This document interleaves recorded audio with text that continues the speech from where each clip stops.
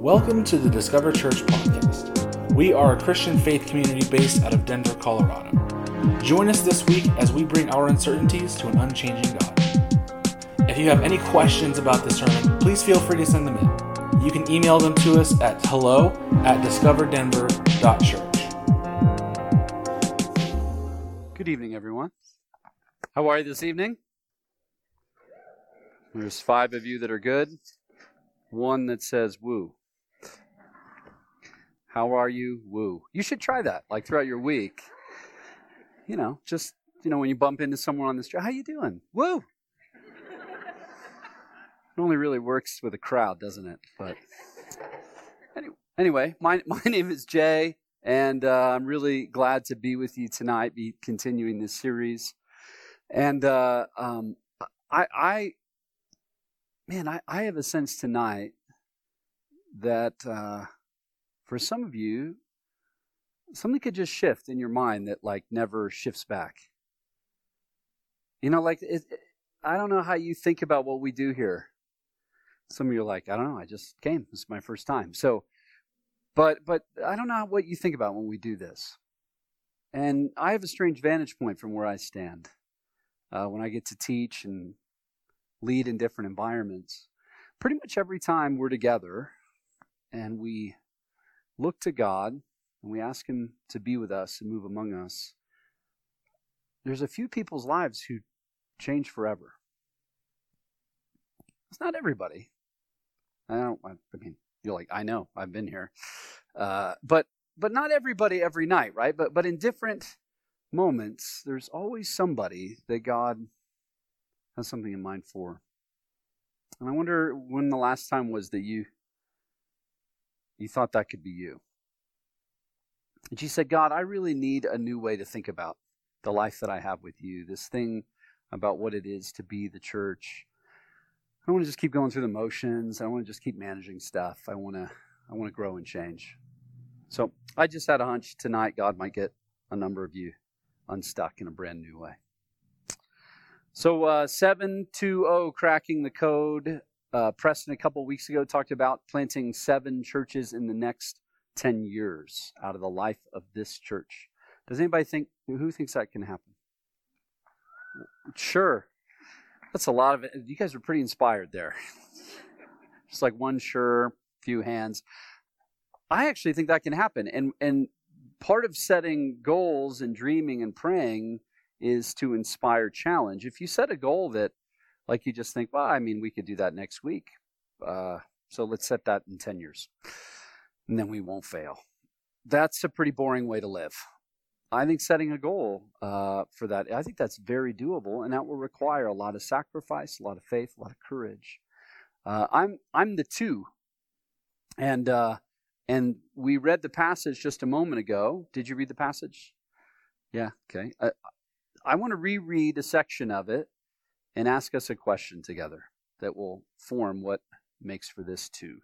Here it is in Mark chapter 10, verse 35. And I'll reread just a section of it. It says, James and John, the sons of Zebedee, came to him. Teacher, they said, we want you to do for us whatever we ask. What is happening? If any of you have small kids, you've been in this moment. At least I have been with my kids. They're like, Dad, I'm going to ask you something, and you need to do it. That is pretty much code for I'm not going to do whatever you say next. That's kind of my next thought. And this is obviously a trap. It's a setup. Jesus is used to being trapped and set up. But I don't know that he's used to being trapped and set up by the guys that he says are his closest guys. He's giving his whole life to these 12 men. And so he says, what do you want me to do for you? He doesn't say, okay. He says, what do you want me to do for you? They replied, let one of us sit at your right and the other at your left in your glory.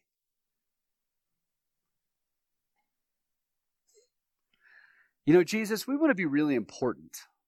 We want to have power. We want to have authority. Here's the truth. James and John are 2 of the closest people to Jesus. The truth is, these 2 guys were 2 that out of the 12, Jesus would intentionally pull aside and invest in very specifically. So, they're not stupid. they're watching this happen and they say, there's only two sides. The other one's Peter. So let's get ahead of this. Let's try to beat Peter out. You're going to have some people that run with you in all your power and your glory. We're not entirely sure what that means, but whatever it is, wherever this is headed, we want to be right there with you. We want to be the most important people. I don't know about you, but I think this is a pretty good thing to ask. I hope you have some kind of an aspiration in your heart that, you want to be a part of something bigger than yourself. You actually want your life to count. Have you ever thought, God, I really want to be at the center of what you're doing. I want to be at as close to the center as I can be. I want my life to count. I want the time that I have and the gifts that I have and the energy that I have. I want it to count. I want to be right in the center. And so before we're too hard on these guys, I think it's fair to say, yeah, that's a good thing to ask for. To be right in close. To be a part of the whole thing. And this is where Jesus turns it on them. In a way he always does. He says this, you don't know what you're asking. Jesus said, can you drink the cup I drink or be baptized with the baptism I'm to be baptized with? And they immediately go, we can. It's like, you don't even know what you're saying, you morons. Like they're just like, yes, we can fly in glory through the sky, destroying the enemies of God. We're in. They're not conceiving of what's about to happen. Jesus is going to a cross. He's going to be humiliated and suffer and die. I love how honest the scripture is, because then he says, yeah, you're going to drink the cup I'll drink and be baptized with the baptism I'm baptized with. But to sit at my right or my left is not for me to grant. These places belong to those for whom they have been prepared. I love verse 41. When the 10 heard about this, they became indignant with James and John. Yeah, I bet. The other 10 guys are like, did you hear what James and John said? No, what did they say? They walked right up to Jesus and said, we want to be the most important. They went, oh, really? Shocking. You know how it is to be with James and John. Those guys are losers. Like, they just think they're so important. They're not that big a deal. And so all this chitter-chatter is going on amongst the 12, right? Don't you just love, like, that the Bible is this honest? Have you ever been around someone that thinks they're really important? No? If you haven't, that's a very bad sign for you. Because it means it's you. That's what it means. It means everyone's saying that about you. Right? I really hope you have, for your sake. Anyway, but these guys are representing this, and they're like, those guys. Jesus is like, all right, we got to settle this. He calls them together and says, you know that those who are regarded as rulers of the Gentiles lord it over them, their high officials exercise authority over them. Not so with you. Instead, whoever wants to be great among you must be your servant. And he starts to flip the equation. In this picture, as he refers to a cup, Jesus is referring to different scriptures in the Old Testament and then that show up in the New Testament, where often the way that the kingdom of God is described is as a banquet table, a table of power and authority. And the question is, who gets to sit where? Who will be at the head of the table? Who will be at the foot of the table? And Jesus takes their question of right and left and he puts it in terms of like a cup that will be drank within a celebration. Little references, like Psalm 23, right? You prepare a table before me in the presence of my enemies. And my cup, it overflows. The Song of Songs describes banquet tables. Jesus' parables refer to parties and banquet tables with masters and guests. And John 13 is Jesus at a table. The entire Old Testament can be sort of structured around feasts and food, for real, that celebrate the story of God with his people. So these are pictures that are running through the Bible, and when John and James talk about power, he refers to this sort of table and what it'll be like, and where people may or may not sit. And that's not up to me. And this image of a table is an interesting image. I think it's an important image for us to think about what it means to be the family of God, what it means to be the church. Who sits where and how does it work when we come together as a family like we are now? We're gathered together. Who sits where and how does it work? What is at the table and what are we doing and how are we a part of that? The scriptures will even talk about hunger and thirst as being a critical attribute of how we understand spiritual life. To feast on God, to be thirsty for Him. So these images are just running all through the scriptures and really can help solidify a number of things for us if we frame it up. One time I was thinking about this and praying about it, and I was down at a conference with some friends in Texas, and a mutual friend in Texas. This is in the summer in Texas. And a mutual friend says, hey, what we do is, in our town, one of the big things is this big flea market we can go to. And I went, okay, and we went to this flea market, and it was like 1,000,000 degrees outside. I assumed since it's 1,000,000 degrees, humans won't be outside, but I'm in Texas. So it's like 1,000,000 degrees, and we're outside this outdoor flea market, and they have one of these outdoor food courts. You ever seen one of these? Right? Yeah, you have. It makes you sad. You're laughing immediately because it's like, why can't we put things where it's cool? And so anyway, we're at this outdoor flea market and we're in the outdoor food court. And we go over and they're like, you should try this fried chicken. This fried chicken place is great. Great. So we're eating fried chicken at this picnic table. And I'll never forget this. This woman walks over and she goes, would you like to try a sample? I said, oh, what's it a sample of? She goes, fried chicken. And I went, well, like, which fried chicken? She goes, well, this from this place right over here. And she points where I just got my fried chicken that I'm eating. And I said, so the fried chicken, like from the, I already have the fried chicken. And she went, so would you like a sample? Went, no, I have a lot of sample. I have a whole sample of my own. And she just looks at me kind of dumbfounded, like, well, I just offered you something. Whatever. And she went to the next table over, which I also saw eating fried chicken. I got to watch a similar experience. And I'm telling you, as that moment ended, I felt really clearly, I felt the Holy Spirit speak to me. Crystal clear. Boom. It said, this is what is happening in the church of Jesus Christ. Is we're offering samples to the people that are already initiated. We're like kind of selling to the people that have already been sold. When the reason why she's there is because there was at least some kind of shade in this little pavilion where we were eating, and she didn't want to go the extra 10 feet out in the hot sun.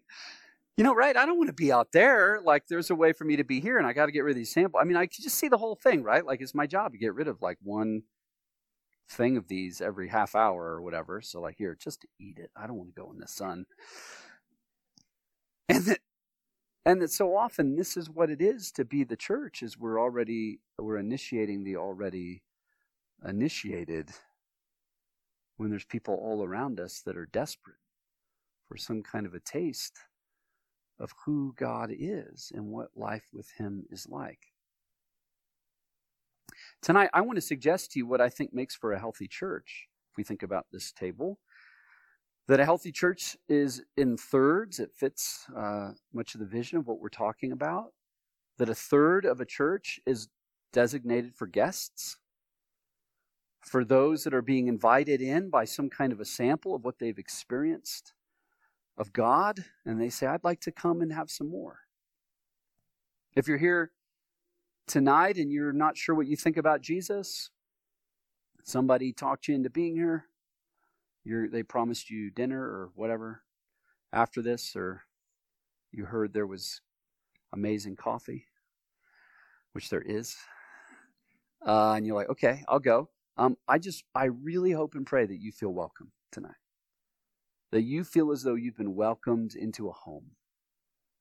And a healthy church, I think, is at least a third people who are investigating and wondering and asking questions. And the reason why I think that's just clear reading the scriptures is because that was the ministry of Jesus. Jesus shows up and starts engaging people that the religious people had forgotten about or relegated or distanced from. When people have not read the New Testament and they go to read the New Testament for the first time, they're usually stunned by how hyper-focused the New Testament is on the interaction of Jesus with religious people and how caustic it is. That the people that he's arguing with are not people way out there, but people that are really close in. And the people that are being drawn to Jesus aren't people that are already sort of predisposed to thinking about God, but people that are really, really far away. And page after page after page in the New Testament demonstrates that the ministry of Jesus is to bring people into a different kind of life with God. I mean, Luke 15, he just tells story after story saying, I'm for those who are far away, and you guys aren't. And that's why you're going to kill me. And that is why they killed him. He ate with the wrong people, and he did not pander to the right crowd. So a healthy church, if we believe we're the body of Jesus, if we're actually doing the ministry of Jesus, we're creating contexts where people who don't know what they think about life with God are welcome and invited. But they don't set up the whole of the table, do they? We still have a family meal. And they're invited to the meal. And I would argue that another third should be people that are coming into life with Jesus or have crashed into life with Jesus, what we commonly might call new believers, people that were guests that suddenly said, I'm joining this family.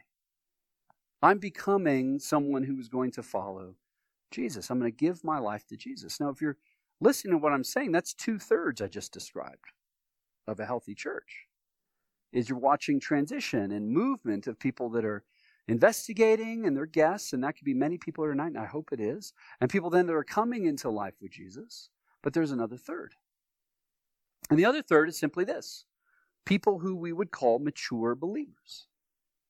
People who are developing in their life with Jesus in a way that they're experiencing maturity. They are growing in their life with God. And, I wonder as I say that, where you think you fit. I say there's guests. People aren't sure what they think about any of this. They're just trying to think about it. There's new believers. People have said yes to Jesus, and they're still just trying to figure this out. How does all this work? But I'm agreeing, yeah, I want to be a part of this. And then there's mature believers. I wonder, are you just doing a little mental poll? Which one are you? Thinking about it?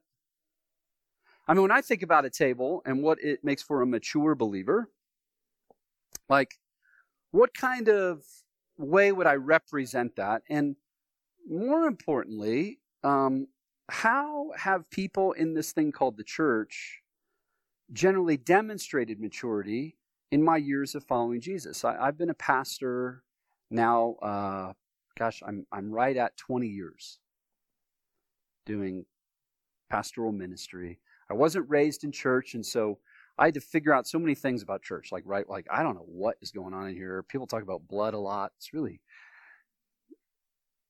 creepy. Anyway, I just, you know what I mean? It's just like all this stuff I didn't know. There's karaoke and there's just so much going on. It took me a long time. Like, I don't know why we're doing this the way we're doing it. And so there's so many things I couldn't quite get my head around. And this would, I'm being entirely honest with you. What I'm about to share with you was probably the most disorienting thing for me of all the rest, because you can kind of figure out how the words work. But to see people that were raised in church, they consider themselves mature believers, and yet they behaved in ways that I found very peculiar. Like, really peculiar. Like, you've been doing this a long time. And you consider yourself a mature believer. And so what chair at the table would best demonstrate a mature believer? I had this built for me. This would be the chair I think that I've seen that demonstrates a mature believer most, is this one right here. This is,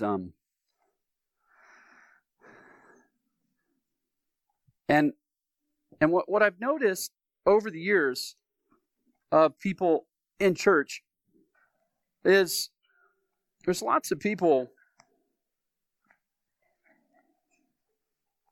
love for mommy, is what that says. There's lots of people who have considered themselves mature in faith, and this is what they sound like. Feed me.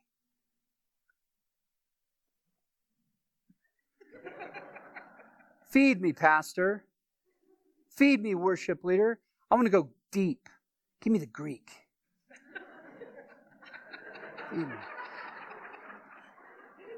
I'm not even gonna reach for the food. You have to put it right in my mouth. Just put. Feed me. I'm not being fed. Why am I not being fed? Why are you not meeting my needs? What? You see, Pastor, I've been in church a long time, so I know like what a youth ministry should be like. Why aren't you doing that? Why aren't you providing the right Bible study? Why are you not demonstrating like the right men's ministry or women's ministry? Why aren't you meeting the needs I have for the kind of prayer group that I know that I need? Feed me. Feed me. Have I started to look ridiculous to any of you yet? Does this look silly yet? Some of you right now are like, please get out of the chair, Jay. I need you to get. I can't do this if you don't get out of the chair. In all the years of ministry, I've been doing this 20 years. I am stunned at the amount of people that this is their posture with the family at the table of God. Right here. Do you know right now, this second, there are people going up and down the Amazon River, this second, that have fragments of the New Testament, like pieces of the Gospels. And they are preaching the gospel, and they are healing the sick, and they are casting out demons, they are raising the dead, and they are planting churches. With a little like fragment of the Bible. You don't need like a lot more Bible.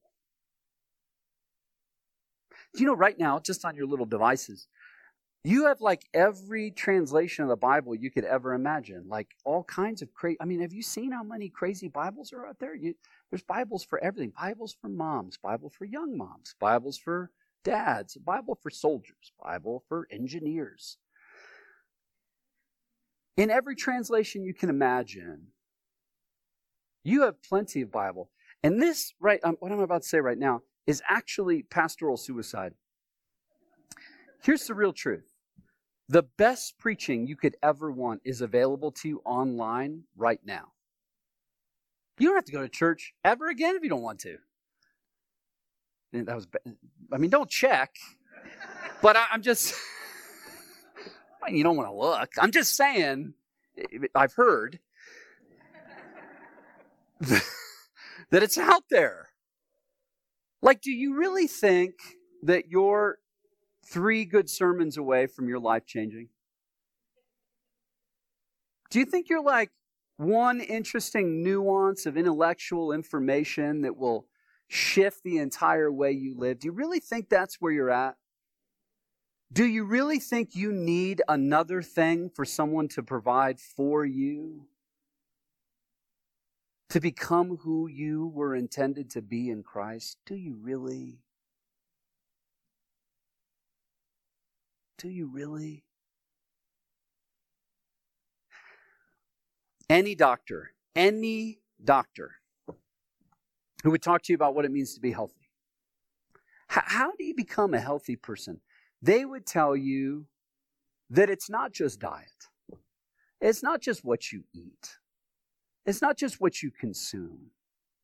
And so many people that are in church are like connoisseurs of like all of the different kinds of meals and church experiences you can have. But any doctor would tell you it's not just what you eat. What is it? What makes for a healthy life? It's diet and exercise. I'm going to make some of you happy. I am getting out of the chair. I can't do it anymore. You get out of the chair. You step away from the chair. And how do you know who are the mature people at the meal? They're serving. They're hosting. They create an environment for all the rest of the people at the table. This looks ridiculous. And here's the truth. I mean, this is where spiritual maturity is different than other maturity. You can be 20 years old in your faith in Christ, and 20 years in the church, and 20 years since you gave your life to Christ, and actually be 2 years old in maturity. Because you've lived the same 2 years for 20 years. And what makes you grow up in your life with Christ is you serve and you sacrifice. And you realize that your life is not your own. That what you've been given is for other people. And that the words of Jesus are true. That if you seek to find your life, you'll lose it. If you seek to consume and complain and demand, you will not live a very interesting life. But if you lose your life, you can find it. Hosts prepare the table. And they serve. And they give their life away because they know that's the secret to overcoming consumerism. John 13, at the table, when they're arguing who will be the greatest, what does Jesus do? He stands up from the table. He strips himself naked in front of them. He wraps a towel around himself. It says he began to wash their feet. It says if you want a real life in me, you guys will do the same for one another. That's what he says. Healthy disciples choose to serve. That hosts think about others.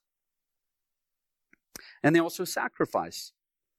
I mean, I don't know if you've ever been to someone's house and they try to charge you for, the meal. Have you ever had that? I hope you haven't. Hey, come on over, have some food. They cook everything, and they go, well, I think the chicken was around $4.50. I don't know. That's right, I got Venmo. You're like, I did not see this coming. This is really, really weird, right? I mean, that's really strange. Have you ever had a friend who never has their wallet? It's really strange all the time. You're like, man, I don't know. Guess you're buying. I've had friends like that. And I just prepare. It's that's cool. If I want to go out with you, I guess I'm paying. That's the way it is. But if you move from being a consumer to a mature believer, you don't just serve, you sacrifice. You pay the bill. Listen to me. My mind is blown that people can be in church and be a part of everything we do, and they never give. It's mind-boggling. I'll come and enjoy whatever there is, but I will never be a part of paying the bill. Mind-boggling to me. There's nowhere else in the world that we are yeah, that's cool. There's no gym that's just yeah, just work out. I don't know, pay, don't pay. We'll see how it turns out. They're dead. How in the world do we think, listen, when you go from being a guest to being a part of the family, you do chores and you pay bills. And listen to me. If you want to be a guest perpetually forever, feel free. I'm serious. I mean this. If you just say, I don't know, I'm just a guest. Be a guest. But man, there are benefits. There is depth. There is growth in joining a family that you will never experience as a guest. You'll never feel what it's like to rub up against people and have your rough edges worn off and learn what it is to sacrifice and serve and truly love, because love requires commitment, and commitment is demonstrated in giving your life away. This church runs because of the great service and sacrifice of so many. So many in this room. I look around, I'm just in awe. I'm honored by how many give their life to be a part of what God is doing in this church and in this city. And there's some of you just go, I don't know, I don't feel like connected in the church. I don't know how to be connected. How do I connect? And I feel it isn't just going to be hanging out with enough people. It's that you join by saying, I will serve and I will sacrifice. And that I begin to turn my attention from just being a consumer who is a guest. And I like being a guest. Don't you like being a guest when you go to someone's house and it's like a nice meal? You're like, ooh, this is nice. I do nothing. I would like another steak. Thank you. Right? Like it's great. But like to just be a guest, it gets weird. There's something powerful about becoming a host, and you begin to think about who's there. You begin to notice other people, and you begin to give your life accordingly. The 2 in the 720 is the idea that we're going to reach out towards someone who doesn't have any kind of life with God. We're going to serve them as they're coming into life with Jesus. And then we're also going to reach towards somebody who, well, maybe has life with God, and we're going to intentionally disciple and grow with them. In relationship, in connection, in serving, in sacrificing, in giving our life away. This is what makes for a healthy church. I mean, I like preaching. I love worship. I mean, great worship tonight. But if you just consume, you just get fat. And it gets weird. Right? If all you do is eat and consume, you get weird. You get fat. And there's a lot of people that in every spiritual sense are just fat. They've lost context of what it is to truly grow, to give their life away. To end the passage of Mark 10, Jesus says, you don't even know what you're saying. You're going to have to die. And they're like, we'll do it. You don't know. You don't even know what you're saying. You don't know what you're saying. And he says, listen, everybody else has authority in a different way, where they exercise control and they demonstrate how powerful they are, how interesting they are. He says, that's not true with you if you're going to follow me. You're going to have to be like me. And listen how it ends. He says, not so with you. Instead, whoever wants to become great among you must be your servant. Whoever wants to be first must be slave of all. For even the Son of Man did not come to be served, but to serve and to give his life as a ransom for many. He says, this is the way through. This is how you grow. Give your life away. And watch what I'll do. Because we serve a God that raises the dead. And if you let things die in you and you give your life away, your own self-interest, your own self-need, your own consumerism, he'll raise you into a new kind of life. Can you hear the people that you're to serve? Do you hear their voices? Do you see where they're at? See, because these people tend to be the loudest at the table. They're the loudest at the table. And we have to stop listening to the people that complain and listen for those that we don't even quite yet hear their voice. We have to move away from offering samples just to the people who are sitting already at the table, eating what we eat, and reach towards those who have not yet tasted and seen that the Lord is good. My voicemail as a pastor is filled with all kinds of things people are upset about. You didn't do this, didn't do that. The diapers weren't the right size in the room for my kid, and the thing, and why haven't you? And you probably haven't read this book, and so can let me help you with your sermon for a second? Thank you. This is so helpful. But I never have on my voicemail, hey Jay, listen, I live down the street from your church. I have no idea what life with God would be like. I'm married, I have a small kid, but our marriage is hard. I don't know what I'm doing as a dad. Carving my way through his career, but mostly I'm exhausted. I've never really been in church, but I bet if you could create some kind of environment where I would be welcome and people would pay attention and they would take their time with me and they'd pray for me and they'd serve me and talk to me about who Jesus is, I'd probably find new life in Jesus and it would probably change my life and my marriage and my kids' lives. So if there's any way you could help me, just call me back. I never get that voicemail. And I have to ignore the diaper voicemails, quite literally, to listen for people that aren't even speaking yet. Can you hear their voice? Can you hear what people need around you? Have you chosen to get up from the table and take a sample out, and when you show up at the table, serve? If you want to have a really interesting life with Jesus, assume that every room you walk into is a room you were sent to serve. And everything will turn. You'll enjoy rooms differently, and you'll live a much more full life. For some of you tonight could be a moment that you make a decision with God that my life is to serve and to give my life away. Why don't we stand together?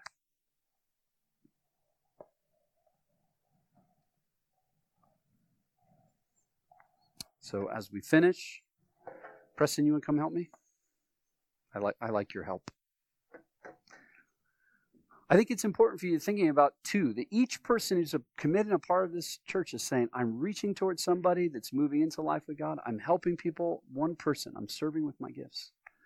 And so we'll do some things to respond to God. We'll receive the elements of communion together.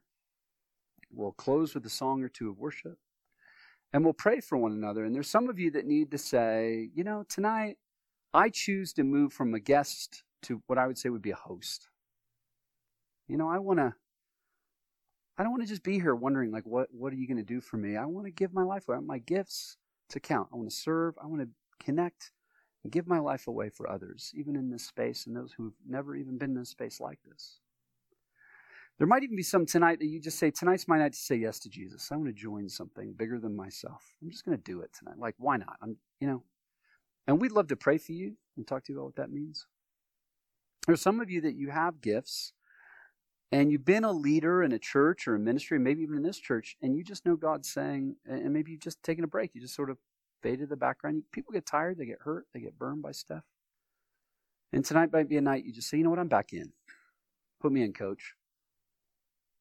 And I want to play. I want to be a part of what God is doing in this church and in this city. We'd love to pray for you. So if that's true for you, could you make your way out of your chairs? And we'd love to pray for you right now. Any of those things. Step out of your chairs now, and we'll pray for you. There's others that, like, you realize, I'm just tired. I am serving. There are so many people who just serve like crazy. We'd want to pray that God would fill you and empower you afresh in the things that God's asked you to do. It can get tired, but you need to be refilled and renewed by the Holy Spirit. So we'd love to pray for that. So, do you want to add anything? I would just say that the fastest way to grow, when you say, what's the growth plan? What's the plan? Is giving your life away. I think that was crystal clear. The fastest way to grow is giving your life away. So what I would add is, if you say, I want growth, and I'm scared to give my life away, and you've wanted growth by way of small group, you wanted growth by way of different programs, but you're seeing the scriptures actually say you grow best when your whole life is about someone else. That's what the two is about. You're focused on other people. I want to make space for you, so will you move to the side? Our prayer team, go ahead and find someone to pray for. And Annabeth, please lead us in worship. Please take the elements of communion. When you take the elements, remember you're taking the elements of the person who said, I will not live even a fraction of a second.